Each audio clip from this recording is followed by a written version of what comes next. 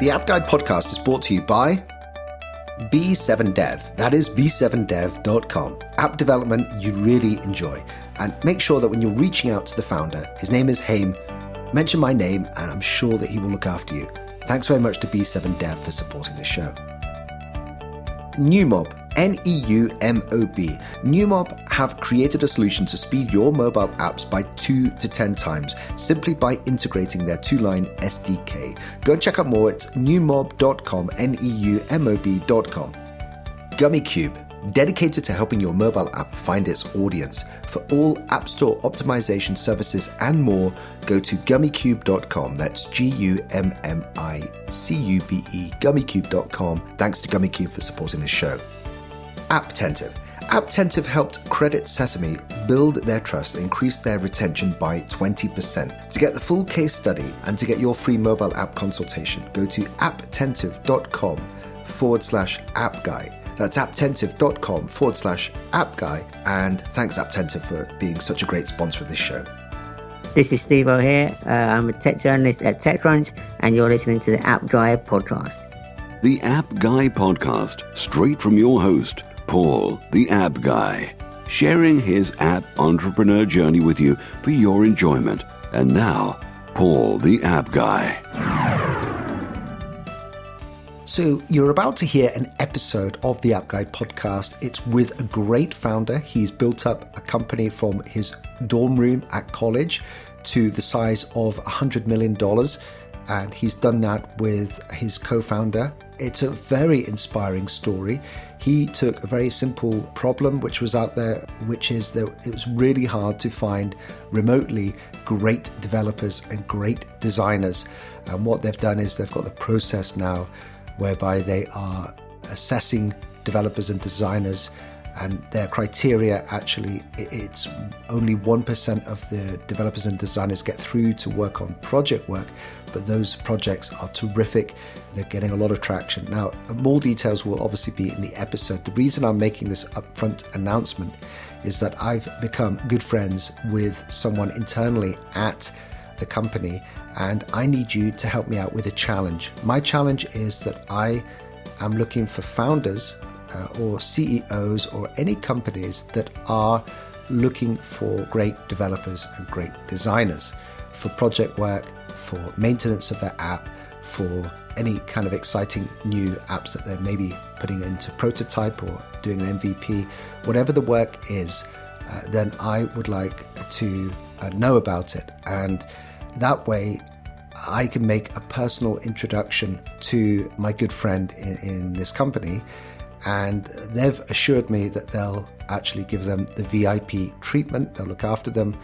And it really means a win-win situation. So I thought I'd make an upfront announcement about this, because if you're a listener to this show, then help out, support out, and even if you're not a founder yourself, you probably are online, and you maybe know people in your circles, in your network, who are currently looking for developers and designers. Of course, if you are a developer and designer, you can also reach out to me and I'll make this warm introduction for you.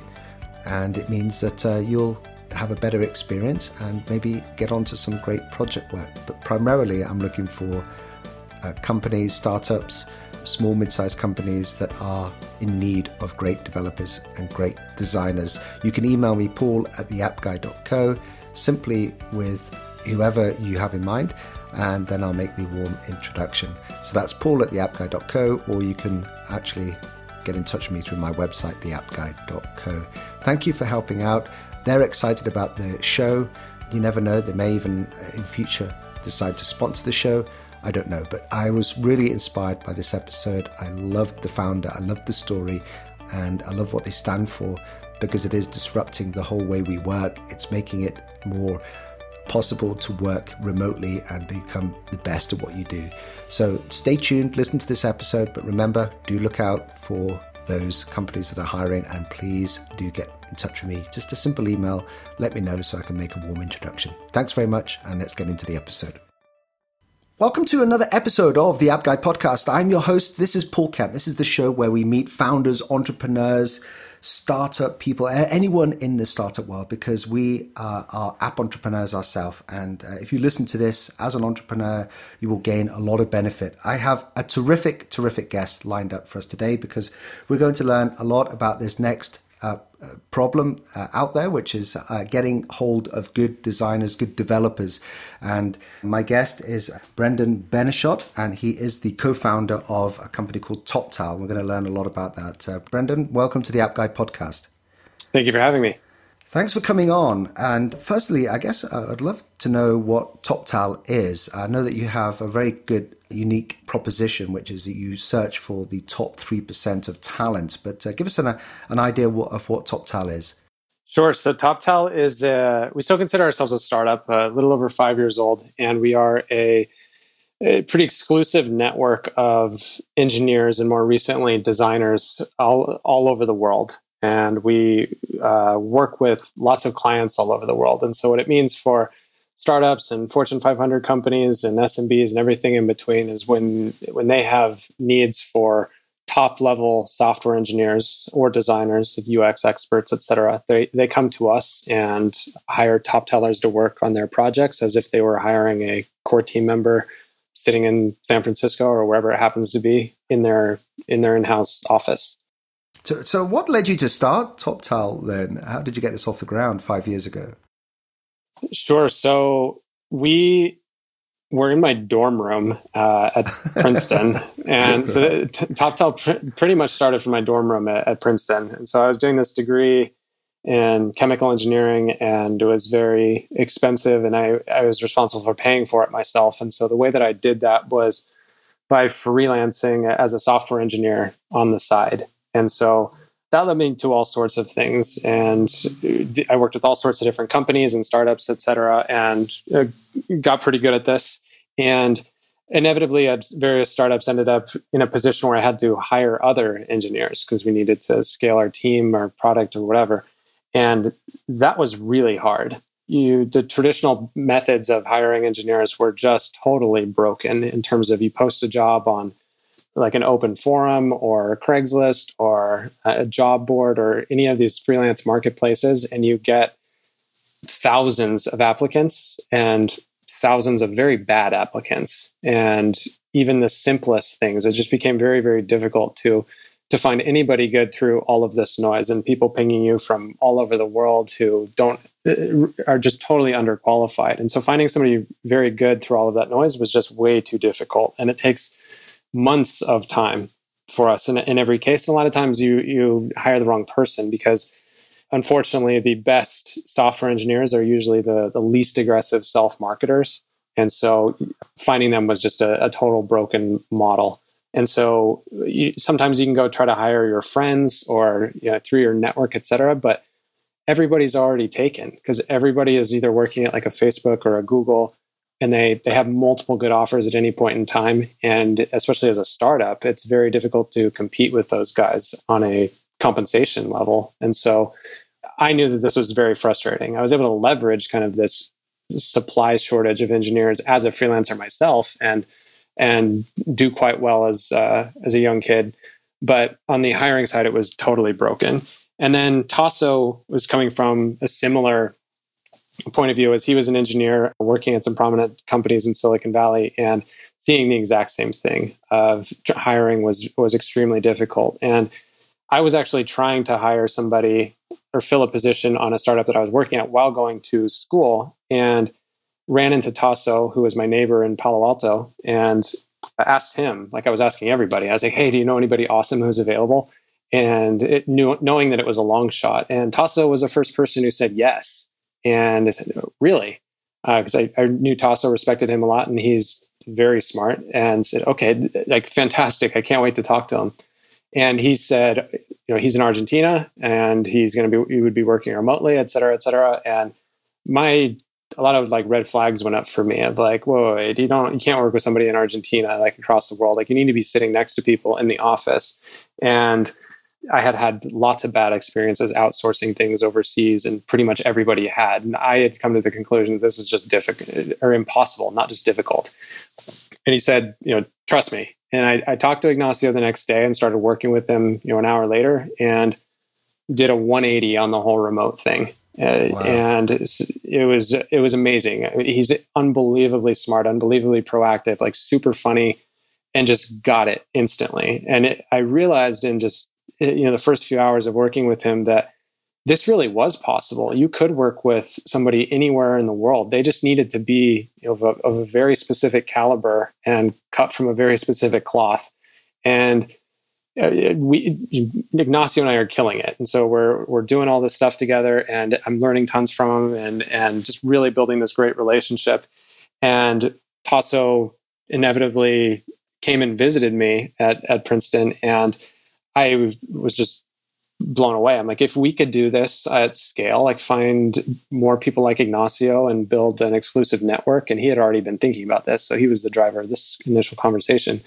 He said, we could do this. Like, we could change the world in terms of if we make an exclusive network full of the smartest people that fit these characteristics that will enable them to thrive with US startups and US companies, then we'll be unstoppable. This could be a multi-billion-dollar company. And we started looking at how all these other companies were trying to do this, but sort of really falling short, et cetera. And that's how it got started in my dorm room. And Tasso had a lot of connections in Silicon Valley. I had a good number and classmates and stuff. And so as engineers, people were coming to us every single day asking us if we were available to work at their companies. And so instead of saying no in the early days, we said, no, but you should try this thing we're working on. And so all of our clients came to us. All of our clients came to us in the early days, and I mean, they were the early adopters, and we killed it with them, and they invited their friends, and then the sort of virality, if that's how you want to think of it, took off in the early days. And that's really how it started. So quite a bit of revenue very quickly, and knew we were onto something. I love that. It's so inspiring. And you've actually picked up on a very major theme of this entire show. We've had 449 episodes now, and that is the biggest theme, coming across a problem and solving it. And so the next problem I'm often asked is actually how to scale, because you've got, something that you see as successful and you're onto something. But what were the biggest challenges as you did actually grow and scale the company? Sure. So the company started a little over 5 years ago, and at zero basically in terms of revenue. And then it was just Tasso and me. And then we are now have hundreds of core team members. We'll fly past 100 million in revenue this year. So it's a very fast growth rate. And the biggest challenges throughout that process, I think, were probably knowledge transfer and training programs. So TopTal's had this amazing benefit in that most people say that their biggest problem is recruiting. Ours is not recruiting, because like anytime I need to hire somebody, I have all of TopTal right here. And so people rise through the ranks here, given this sort of very cool meritocracy that we've built. And that was never the issue. The issue was, okay, you're super smart and super driven. How can I sort of catch you up on the last 10 years of context and everything that we've learned so that you can thrive here? And trying to figure that out and do it at scale, so hundreds of times over and over again, and not dropping balls or having gaps or realizing that you covered something with somebody but not somebody else that's been the most difficult part, because everybody here is exceptionally capable. The problem is when they didn't know something that somebody else did, or that I took for granted, et cetera. And so honestly, I think that's definitely my answer. And for us, the solution has been investing a lot in training programs, just making sure people have everything that they need in order to thrive as quickly as possible. And if I were to do it again, I would do that a lot sooner. Yeah, I'm guessing what I'm learning from you is, you're not a company that's 100 years old and you've got this corporate culture to kind of fall back on. You're a new company, and that must be hard to sustain a culture over that time. I wondered then how you actually managed to build such a huge network of talent. I mean, you said how difficult it was in the early days to find talent, but here you are discovering all this talent. How did you build that network? Sure. So really kind of a network effect of, once Tasso and I sat down and said, this is this is what we think the screening process should be. So this is what an elite engineer works or looks like. Now let's come up with a screening process that makes sure somebody is at that good or better. Then we started filling that screening funnel. And so reaching out to people who then reach out to other people. And that seeded a lot of it. And then, very small numbers. I think the acceptance rate now is like around 1%. And so after a lot of hard work, we're building up this network of a few really good people. And then where it really started to take off was those few really good people were able to bring in their friends who were really good people. And so there's this, I think about this example all the time. If I go ping the best engineer that I know and ask them for an intro to the best engineer that they know, and then ask them for an intro to the best engineer that they know, you can quickly get to extremely good engineers. And so we did that over and over and over. And now there's thousands of top talent engineers, and the network effects are amazing. I mean, it grows itself. I love that. I'm going to have to pick up on that 1%. And that's really hard to get into then. Is that 1% of everyone that visits you, or 1% of everyone that applies? I mean, give us everyone who applies and starts the screening process, which is pretty lengthy, and it's everything from looking at integrity and communication style and skill to drive to some personality characteristics to, experience, problem solving ability is the majority of the emphasis. But there's a lot of soft skills we look at as well. Well, let's talk about the screening process and how you came up with it. I know there's a lot of people listening who perhaps would be very interested in going through that. We've had a lot of listeners apply to accelerators, incubators, but also I just wondered how you came up with the screening process, and perhaps you can give us an insight into anyone who wants to apply. Sure. Well, we came up with it because Tasso and I had interviewed at a lot of companies, and we kind of took the best parts of different experiences that we had being interviewed. And so there's like the coding challenge side of it that's more like algorithmic. Then you have the whiteboard coding sessions, which is more, I think, real problem solving. And then you have some of the soft skill stuff, et cetera. And so we looked at how Google does it. We looked at how Facebook does it, and relied on a lot of firsthand experience, abstracted out what we thought the lowest common denominators needed to be, and then added the components that we thought were the requirements of, okay, how do you not just find somebody extremely smart, driven, and talented, but somebody who's really going to thrive with the US company typically. And so they need to speak perfect English. There can be no hiccups or bottlenecks or issues there. And then we're looking for their internet connectivity, and are they showing up to interviews on time, and all of the things that maybe even as a little kid, you're told, like, you never be late for an interview, never chew gum. Like we came up with like our own list of all these things that were really looking at all the engineers we had been working with and saying, what's the lowest common denominator here? Right. Okay. That is great. So I guess people have gone through the screening process. So how did you manage to build a company? I mean, I'm really interested in this remote working. I mean, there's a lot of people listening to this all over the world. I mean, the podcast reaches every country.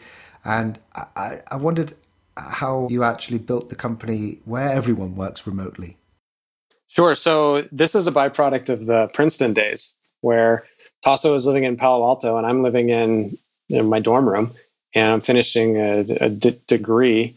And I mean, it was super time consuming and difficult to do the degree component. So I didn't have time to go meet with clients in New York City or anywhere else. I didn't have time to meet with engineers. I mean, some of them happened to be in Princeton, but I mean, we were talking to people in Argentina, for example.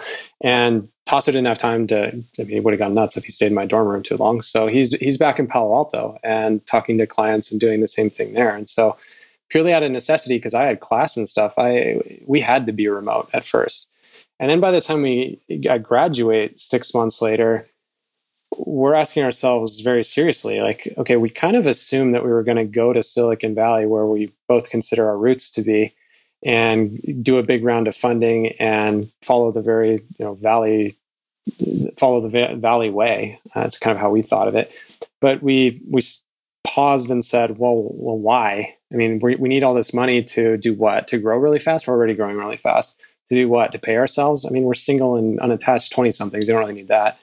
we needed to get an office and fill it with people. I mean, we already have people working with us and they're doing it from all over the world in their homes. Like, why do we need a $10,000 a month office just to start?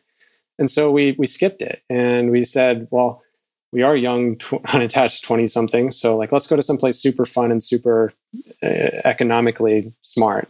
And so we went to Eastern or Central Europe in Budapest, where it was extremely cheap. And we did massive penthouses downtown overlooking opera houses and stuff for, less than $1,000 a month combined. Wow. Whereas, that would have been like the worst single room apartment in New York.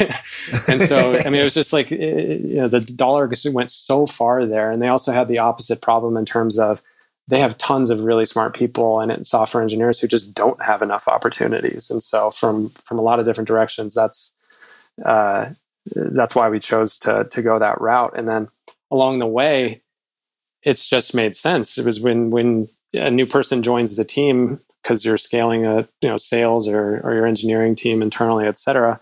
I mean, they're plugging in and jumping into Skype and all the things that we're all already using. And occasionally you need to sort of rethink things because you might have like a chat with 45 people on it, and that's too many.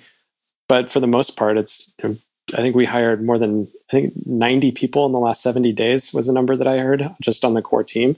And I mean, very little has changed at the company in terms of how we interact. It's mostly through Skype. We use a few other tools like Slack and stuff a little bit now.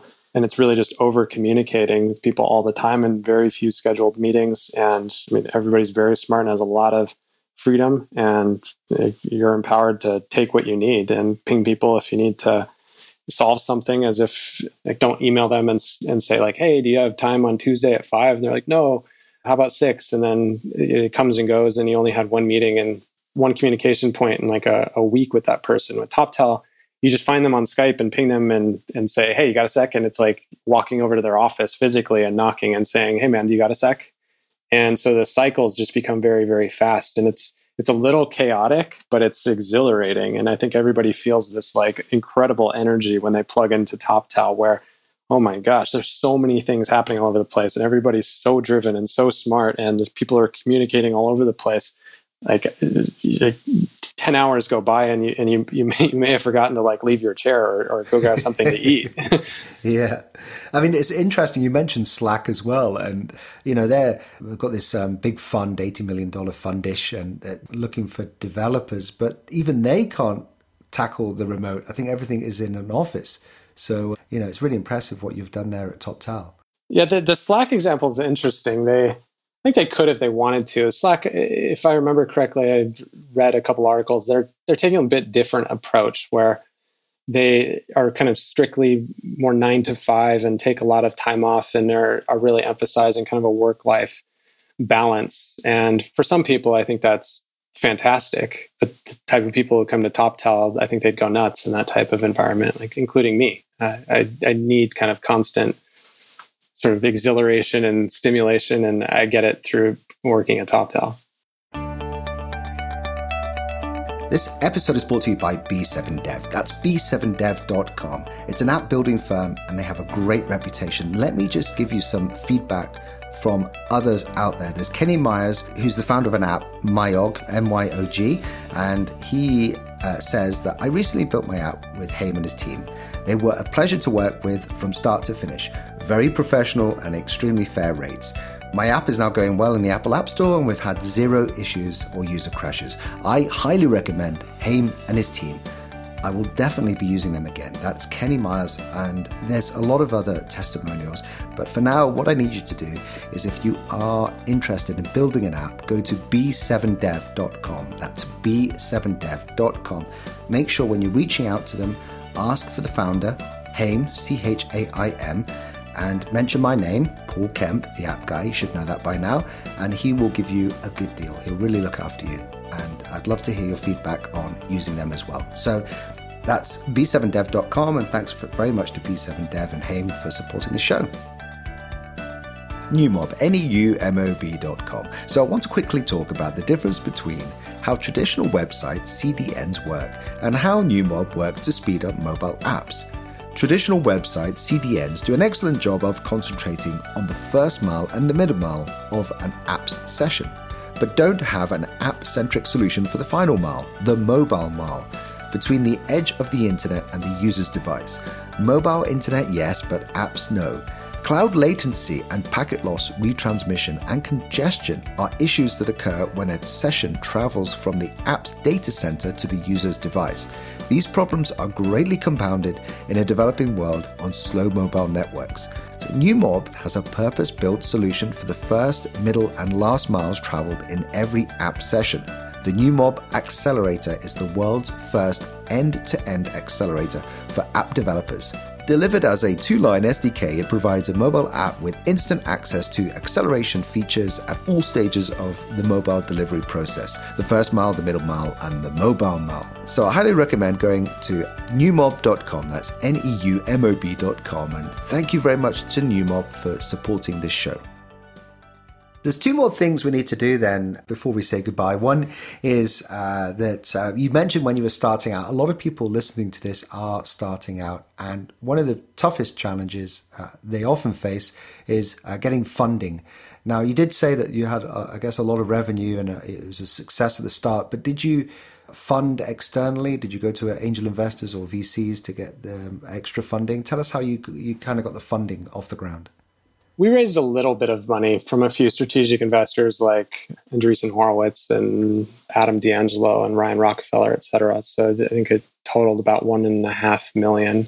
For where we are, that is very, very little. The way that I think of it, we skipped multiple funding rounds. And by acting like a bootstrapped company. And so the answer to your question is, I would avoid raising money. I would think about how you can generate a little bit of revenue in the early days and run kind of via this bootstrap / I think Amazon does a good job doing this. So generate some money and then reinvest it today so that you grow more tomorrow. And every little growth spurt you do, you have a new opportunity to reinvest so that you grow even more. And don't save a bunch of money. If you have reasons to think you need like a rainy day fund or something, maybe that makes sense. But I like how Peter Thiel thinks of it in terms of if you're saving money in startup mode, then that means you've run out of ideas in terms of how to grow faster. And that's probably not the case. So it makes more sense to invest that as fast as possible and intelligently as possible. When it comes to if you've decided that you really do need to raise, I think the best thing you can do is network and put together a very good deck. And that is something that we did in the early days, is put a lot of energy into an ultra professional and very clear deck, very short, but it really hits on the things that I think people care about, which what are your sort of unfair competitive advantages, your unit economics, and you clearly paint a picture that enables investors to connect the dots in terms of they can look at this deck and then quickly imagine like, okay, I'm going to 10x or 100x my investment with these guys. That is so inspirational because we've had so many founders on this show who have, said how hard it is fundraising, how they sometimes have to spend a year focused on the fundraising round. And just to hear you to talk about actually doing it without that much funding is so inspirational. There's one other thing we need to do then, which is that a lot of people get inspired by this show from our guests. And we've had a lot of examples where people have quit corporate jobs to go and do their own thing, start their own company. Mm-hmm. I'd love to know what a typical day is like for you, Brendan, because I guess it's like, no, there's no typical day, but give us a sense of what it's like to be the co-founder of TopTal. Sure. So yeah, typical is a little difficult. Tuesday's never like Monday at TopTal, and especially for me. And my life now is changing a lot. I have a 5-week-old daughter, so I'm still sort of getting the hang of things and trying to build in some routines, whereas before my life was very free. But for most people at TopTal, including me, for the majority of my time at TopTal, it's been a lot of travel. So when you're remote, you can go anywhere you want. And so I would follow the sun and spend summers in Europe and winters in South America and play lots of polo and work from beaches and sort of really live a life I think a lot of people dream about. Now it's gotten a little bit slower and not traveling so often, obviously. So when I wake up, I love Bulletproof coffee. So drink a bunch of that and make breakfast every day, a lot of protein and stuff. And then I will check email, check a bunch of analytics dashboards at TopTal in terms of like unit economics and trends and overall health, and maybe ask some questions. And I get really deep into a lot of the data science stuff. And so that might take a little bit of time. But then the rest of the day is on Skype and doing a lot of one-on-ones with people at the company, trying to problem solve and eliminate whatever barriers they have and help them work through problems, or train their team or hire new people, etc. So I do that in a lot of interviews. We hire so many people because we're scaling so quickly that I get deeply involved with a lot of the interview processes here.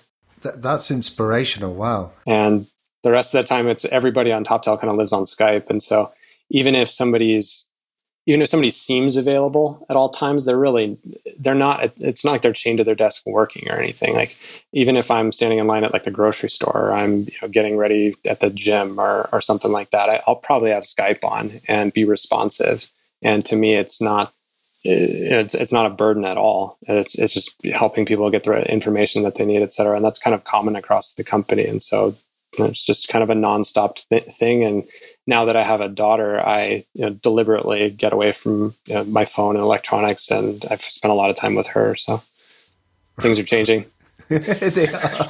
I mean, if anyone has been listening to the show for some time, that is so inspirational. The fact that you can have this lifestyle of moving around the world, following the beaches, but then also you can change when you need to and when your circumstances change. And that's why I feel a lot of people do choose the life of like entrepreneurship or working for companies that are a bit more flexible on that side. I think if you're starting a company and you're choosing not to do it remotely, you're making the worst decision possible.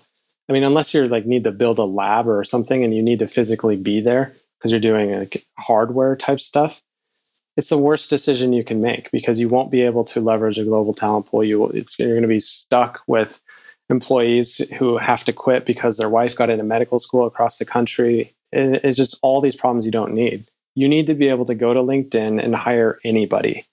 And you can only do that if you're set up remotely. Great. Well, I tell you, Brendan, this has been so inspirational for me and the Apsa tribe listening to this. Thank you so much for coming on. Just to remind people that you can go to episode 450. It's theappguy.co and search for the episode with Brendan. But in the meantime, Brendan, how can people best reach out to you? How can they connect? They can send me an email. That's brendan@toptal.com. It's BREANDEN@TOPTAL.com.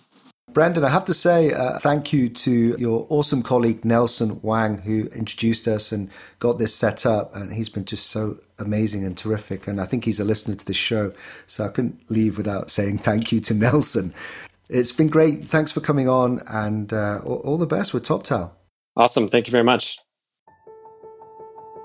Remember to check out b7dev.com, app development you really enjoy. Remember that Haim Sajnovsky will sort you out. If you do say that you come from the App Guy podcast, Paul Kemp, then you're going to get a good deal. b7dev.com. Thanks very much for supporting this podcast.